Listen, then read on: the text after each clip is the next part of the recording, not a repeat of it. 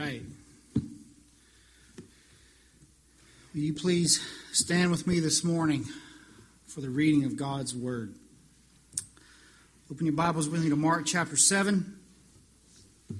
Mark 7, we're going to be reading beginning at verse number 14. Mark 7, verse 14.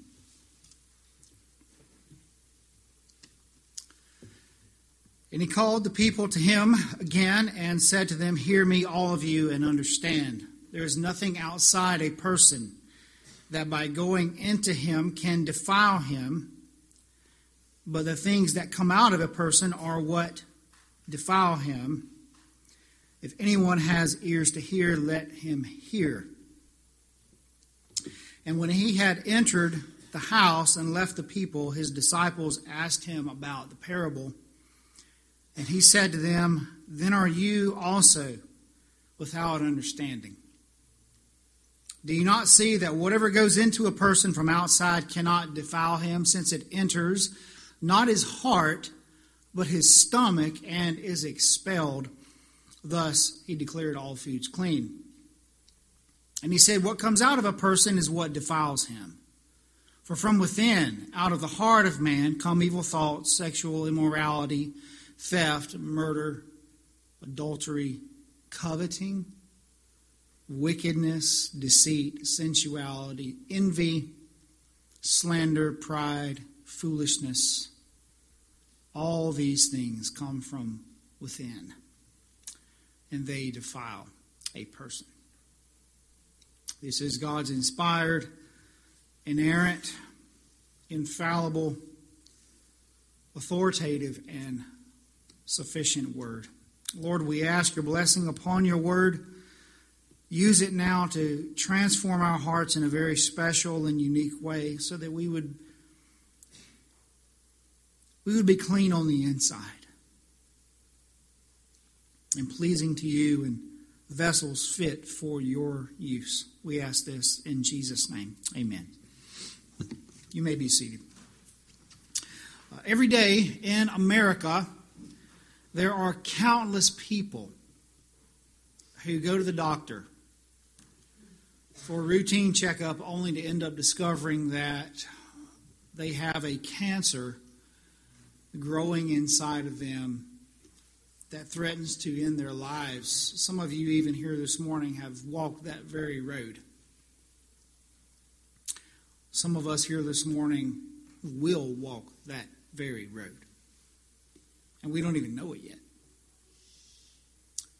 The American Cancer Society estimates that in 2021, that's this year, there will be a total of 1.9 million new cases of some form of cancer.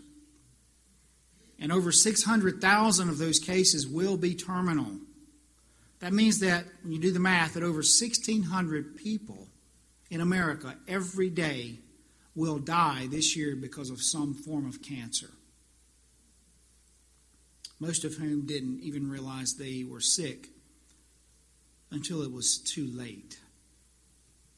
One disease research institute here in America says this, quote, "Most types of cancer, aside from skin cancer, are discovered either when the tumors start causing symptoms or grow large enough to become visible on an X-ray or MRI. By the time cancer gets to this point, it is much more difficult to treat and is likely to have spread beyond the site of origin." By the way, we don't mind kid noise in this church. We don't mind baby. We love baby noise. We love kids noise. So don't worry. Don't worry. I have 4 kids of my own, 3 of which are under 13, and I know all about noise. It's great. I love to hear it. You see, cancers are so deadly because you can seem okay on the outside while being consumed from within. The danger is internal. It is invisible until it's too late. And by the time we recognize what it is got us on our way to the grave. And friends, that really is the point of our text that we read this morning from Mark chapter 7, where after Jesus rebukes the Pharisees and the scribes for being so concerned with the outside, with the external stuff like the ritual washing of hands in the first 13 verses, of hands, cups, and pots. Well, now Jesus identifies the real threat, the real problem, and it is the sinful human heart. That's what's so dangerous for us this morning. And so we need sort of a divine MRI, if you will. The divine MRI of God's Word to penetrate through all the externals and discover that cancer of sin that is eating us alive on the inside. Friends, we all have it. And that's exactly what this passage does for us today. All the while implicitly pointing us beyond our appearance of righteousness, our appearance of spirituality on the outside, points us beyond all that to the gospel of Jesus Christ, which is the only cure for the sinful human heart. So I want us to look at this passage together and notice, first of all, that the sinful heart is a universal problem. It's universal. Verse 14 says, "And he called the people to him again and said to them, 'Hear me, all of you, and understand. There is nothing outside a person that by going into him can defile him.'" So I want you to feel a little better about that chocolate cake or that pizza that you ate last night. There's nothing outside of a person that goes into him that can defile him, Jesus said, but the things that come out of a person are what defile him. You see, in the first half of this chapter, the first 13 verses of Mark 7, Jesus was speaking only to the self-righteous scribes and the Pharisees, the keepers of the law, the doctors of the law. And they were upset because his disciples didn't go through the whole ritual hand washing, before they ate food. But now he turns away from the scribes and the Pharisees. He's no longer talking to them. And he's talking to the crowd. He calls the people. And he says, "Hear me, all of you, and understand." You see, in Matthew's account of this episode, the Gospel of Matthew, after Jesus said that the real human problem is not the outside but the inside, Matthew says in chapter 15 of his Gospel that the disciples said to him, "Do you know that the Pharisees were offended when they heard this saying?" So his 12 come up to him and say, "Master, do you realize who you just offended? You offended the Pharisees." You see, friends, self-righteous people don't want to hear the truth about themselves. Right? They don't want to hear that the same sin of the tax collector, which they so eloquently condemn, the same sin of the prostitute, the same sin of the drunkard, also resides in their hearts as well. And when Jesus begins to bring their attention to this reality, they don't want to hear it anymore, and so he turns away. And he puts his focus on the crowd. And he says to the crowd, "Hear me, all of you, and understand." You see, the sinful human heart is a truth about everybody that nobody wants to accept. Indeed, this is why the doctrine of total depravity is so widely rejected by many in the church today. Nevertheless, the testimony of Scripture is clear. Listen to these verses. Psalm 51, verse 5. "Behold, I was brought forth in iniquity, and in sin did my mother conceive me." Not not saying that his mother conceived him sinfully. He's saying that that was how he was conceived. His nature was sinful from conception. Job 15, verse 14.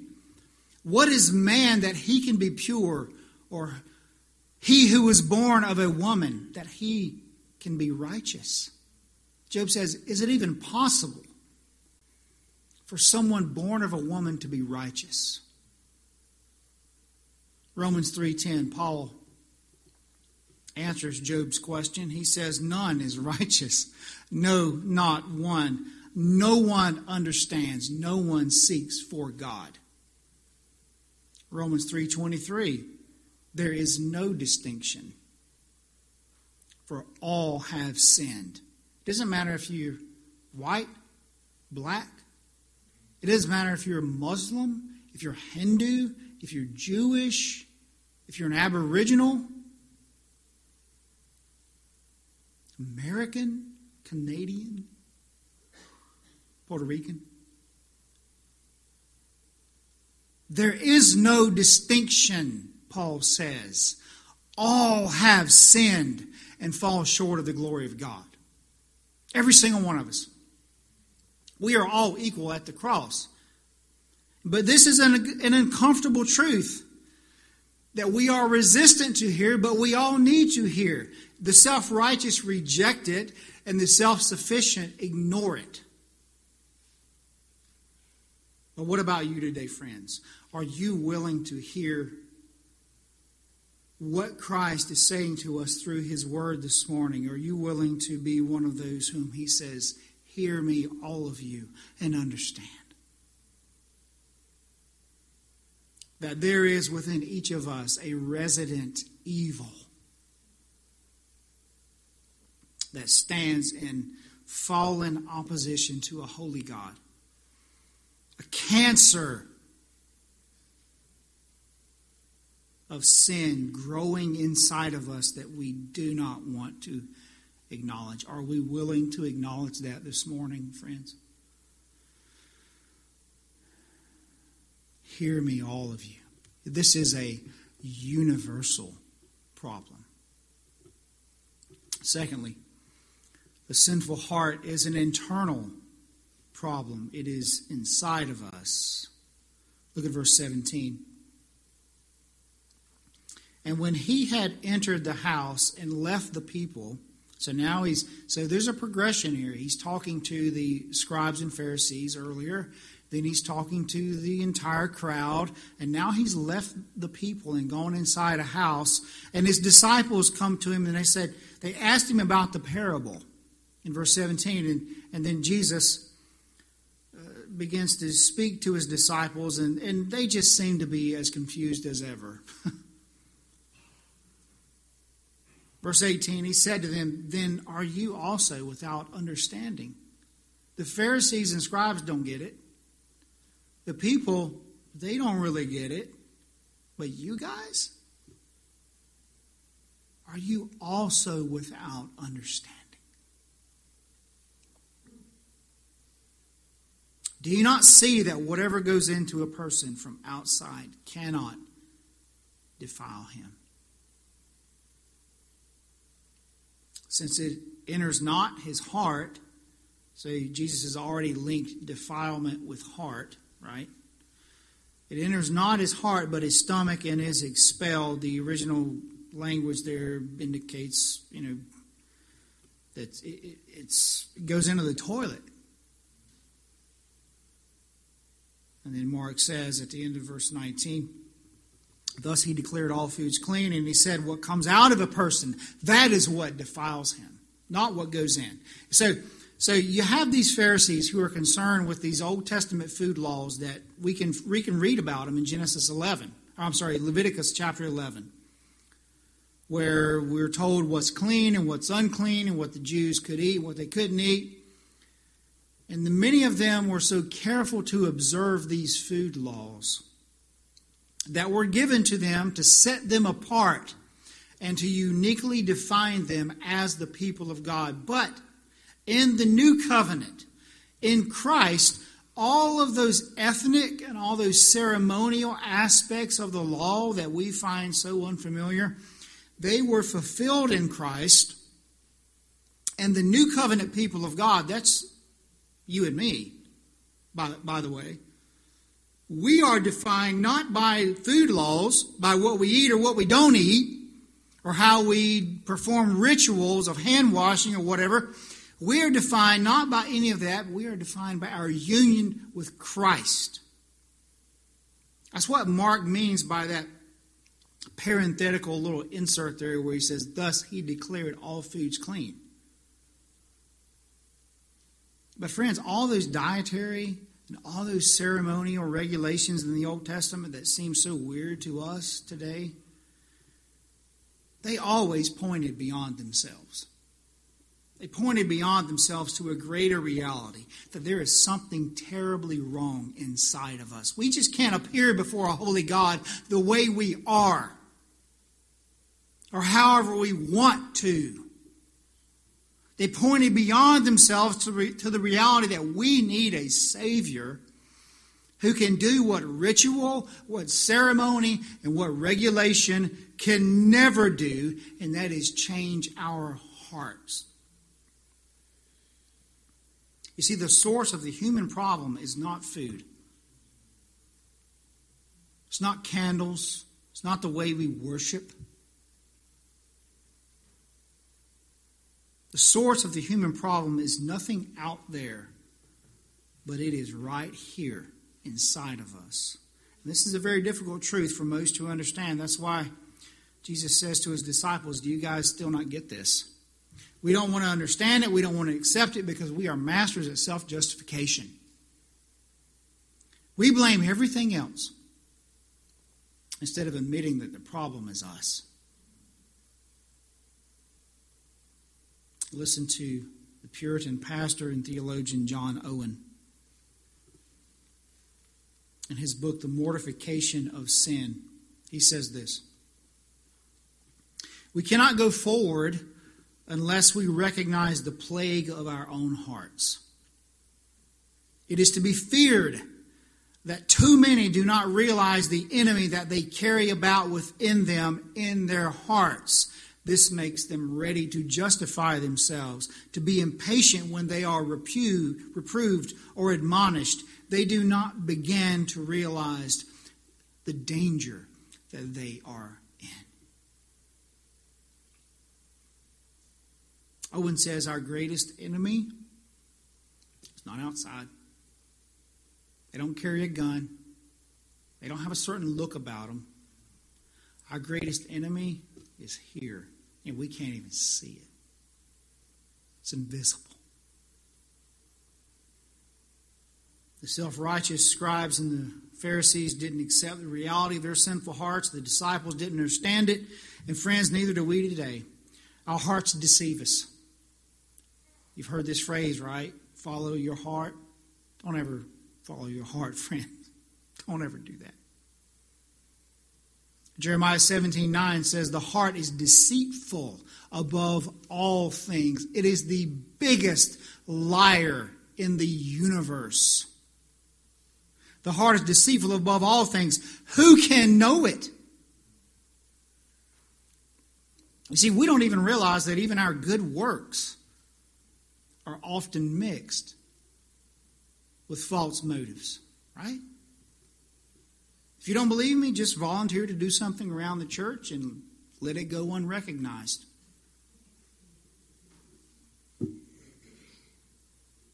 Do something at home for your spouse and let them just ignore it. Even our good works are corrupted by false, self-seeking motives. And then we see sins like murder. We see the rape of individuals, or we see child molestation. I don't know about you guys, but every time on my phone when one of those Amber Alerts pop up, my heart just cringes. What is going to happen to this child? And we think to ourselves, we say, well, I would never be capable of such an act.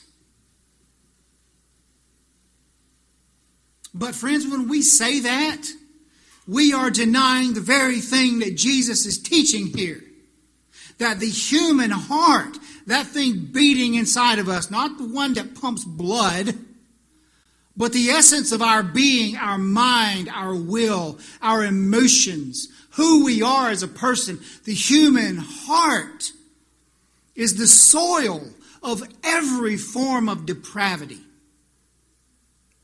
The seeds of the most wicked of impulses may lie dormant in our hearts, or they may be restrained by common grace. But make no mistake, friends, the root of evil that is in the pedophile's heart lives in ours also.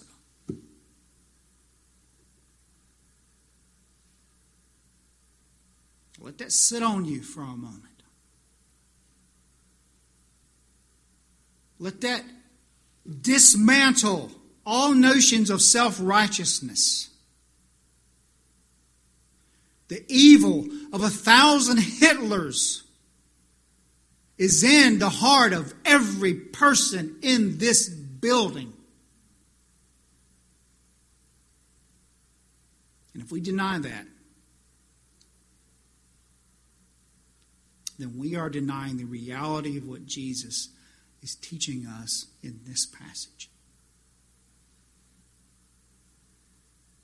J.C. Ryle, the 19th century Anglican preacher, bishop, that I so often quote, he says this: we have within us the very beginning of every sin under heaven.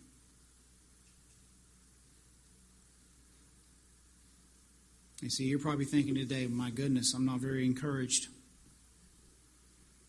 But friend, it is not my job as your pastor to give you a pep talk, to make you feel better about yourself. Until next Sunday, there are plenty of preachers online who will do that for you. My job is to warn us of this horrible cancer within, and to point us to Jesus Christ, who is the only cure for the disease of self that eats away at our souls every single day of our lives. We must acknowledge the dangerous root of sin in our hearts. And so now we come to the last point this morning, the last main thought, that the sinful heart, yes, it is a universal problem. Yes, it is an internal problem, but now Jesus brings it closer to home. It is a personal problem. By personal, I mean that the sin dwelling in our hearts doesn't stay in our hearts. It manifests itself in a variety of actual sins. So sin becomes sins.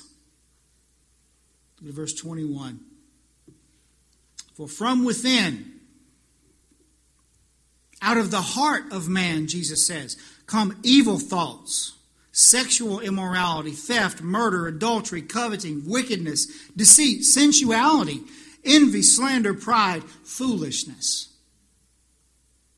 All these evil things come from within, and they defile a person. It's not the pot, right? It's not the pot that you eat out of or wash with. It's not the hands or the cup that you drink out of like the Pharisees were all concerned about.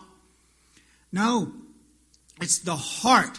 That is what defiles us. You see, Jesus gives us these sins. These are real life manifestations of our sinful hearts. Perhaps as I read through those, as we read through them together earlier in the text, you thought of individuals who you know that succumb to these sins. Or maybe it's you yourself. You see, sometimes we tend to have this nebulous, or this undefined idea of sin. And we'll admit, yes, we're sinners. We're all sinners. Everybody's a sinner, right? But we rarely identify the personal, actual sins in our lives. It's easy to say, well, yeah, I'm a sinner. But how so? In what way are we sinning? This is how our heart deceives us into self-righteousness. And Jesus gives us a list of vices here. It wasn't uncommon in this culture for teachers to give what they call a vice list that emerge from our sinful hearts and they take shape in everyday life. There are actually 13 in all, but please, friends, don't try to read anything into the number 13 there. In Matthew's account of this teaching, he only lists 7 sins. So it's just a number. Well, there are a couple of things about this list in verse 21 and 22 that I want to point out. Number one, it is bookended by evil thoughts in verse 20 and foolishness in verse 22, at the end of verse 22. What does that mean? Interesting that Jesus would start with evil thoughts, but somehow end in foolishness. You know, what I say to my children all the time, that's enough foolishness.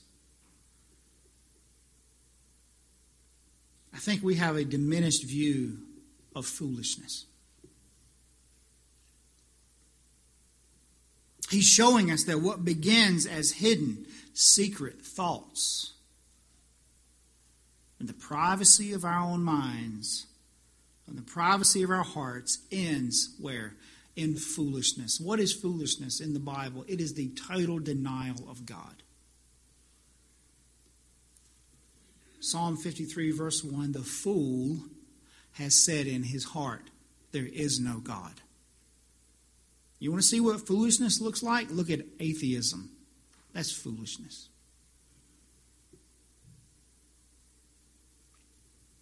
And Jesus says foolishness is the end result of those little evil thoughts that we entertain every single day of our lives. We hear all the time these days about professing Christians. You know, even I've mentioned them from here, the pulpit, in my messages, even pastors and Christian leaders who are deconverting from Christianity and they're renouncing Christ altogether. Every time I read one of their stories, I just kind of shake my head. And I walk away thinking, what foolishness. Because that's what it is. To renounce Christ, to deny God, to exchange the truth of God for a lie, is nothing but pure foolishness. The only thing you can do is just shake your head and walk away from it. That is the danger of the sinful human heart, this progression from evil thought to the total denial of God. The second thing about these sins here in these verses is vice list, if you will. Notice this, is that we can actually commit them all right inside the privacy of our own hearts. Every single thing in verses 21 to 22 can be done inside the privacy of our own hearts. While the outside still looks clean. You see, you don't actually have to go to bed with someone to commit adultery. Am I getting too real this morning?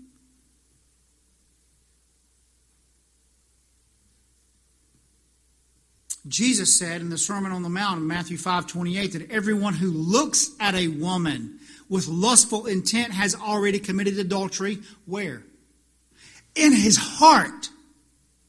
The target is always the heart. Do we have any adulterers in here this morning? Yes, we do. We're all adulterers at heart.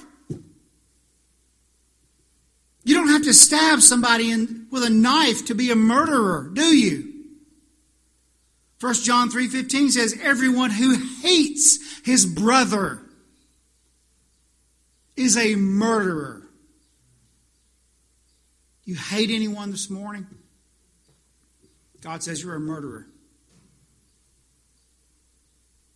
All of these sins, evil thoughts, sexual immorality, theft, murder, adultery, coveting, wickedness, deceit, sensuality, envy, slander, pride, foolishness, all of these can happen right here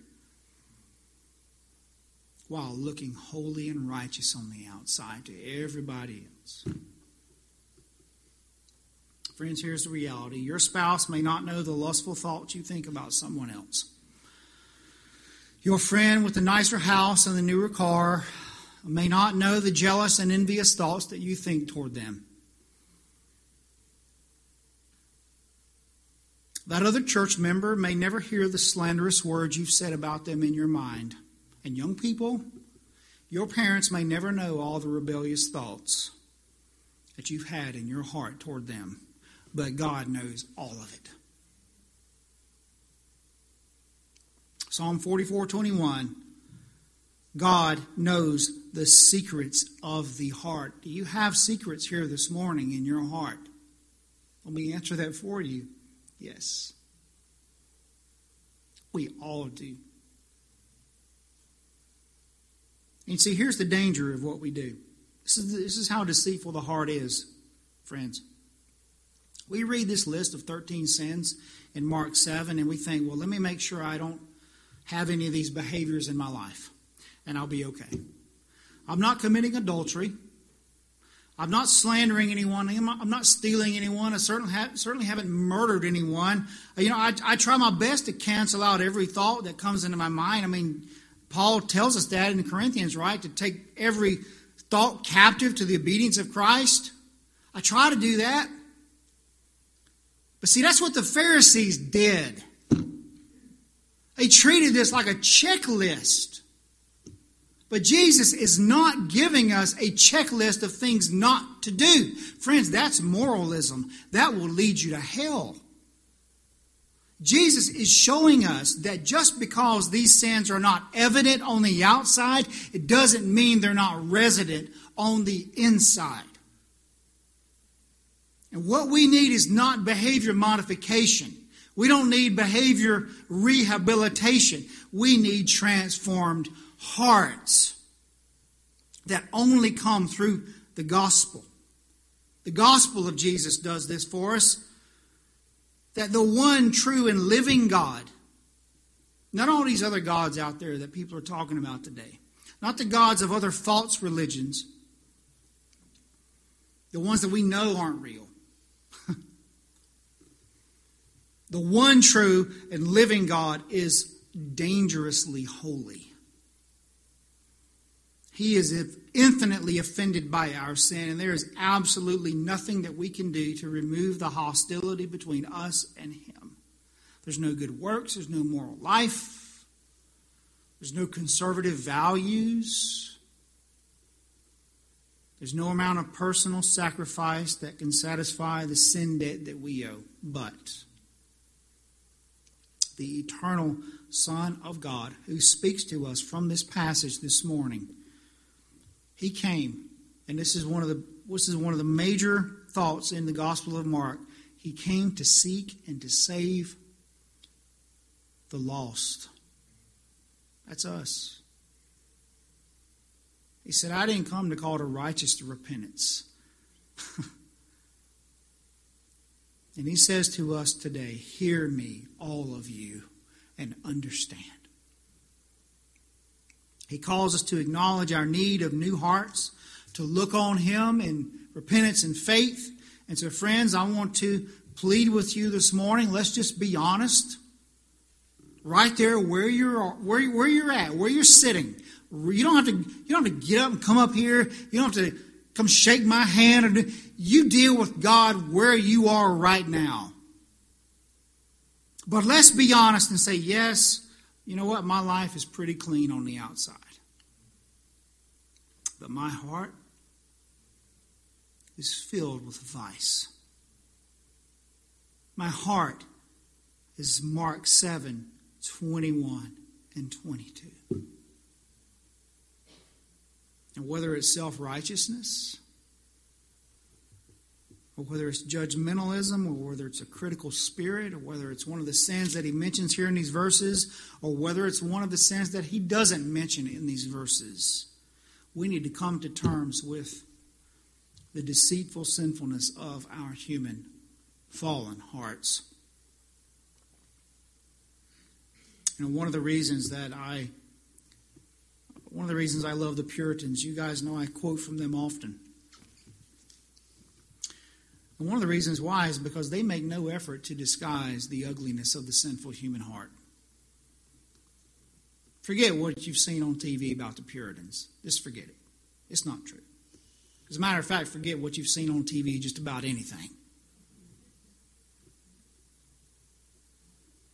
Puritans call the sinful human heart, they call it the dark guest.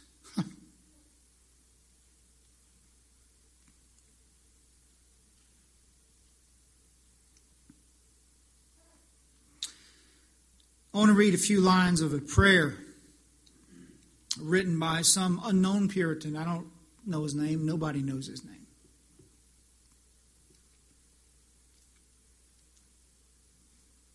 I want to read a few lines of a prayer that I find myself praying a lot. O Lord, bend my hands and cut them off. For I have often struck you with a wayward will when these fingers should embrace you by faith. Let me not only speak the word sin, but see the thing itself. Give me to view a discovered sinfulness, to know that my sins, though they are crucified, they are never wholly, fully mortified. Hatred, malice, ill will, pride that hungers and hunts after man's approval and applause, they are all crucified, they are all forgiven, but they rise again and again in my sinful heart. Oh, my crucified but never fully mortified sinfulness. Oh, my lifelong damage and daily shame. Oh, my indwelling and besetting sins. Oh, the tormenting slavery of a sinful heart. Destroy, O God, the dark guest within my being, whose hidden presence makes my life a hell. Yet, you have not left me here without grace. The cross still stands and meets my needs in the deepest straits of the soul. Bring afresh, O God, into my mind the remembrance of your great help, of your support from heaven, of the great grace that saved such a wretch as I am.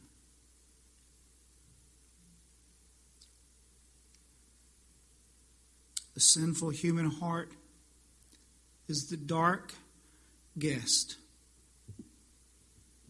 that is present with us everywhere we go. It's present with us when we're falling asleep in church. It's present with us when we're watching television at home at night. It's present with us when we're at work, when we're in class, at school.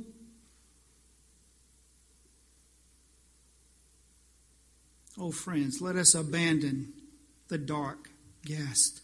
Let us abandon all self-righteousness and all self-sufficiency and run into the open arms of Jesus Christ this morning, who can alone transform that dark guest within our sinful hearts. Let's pray.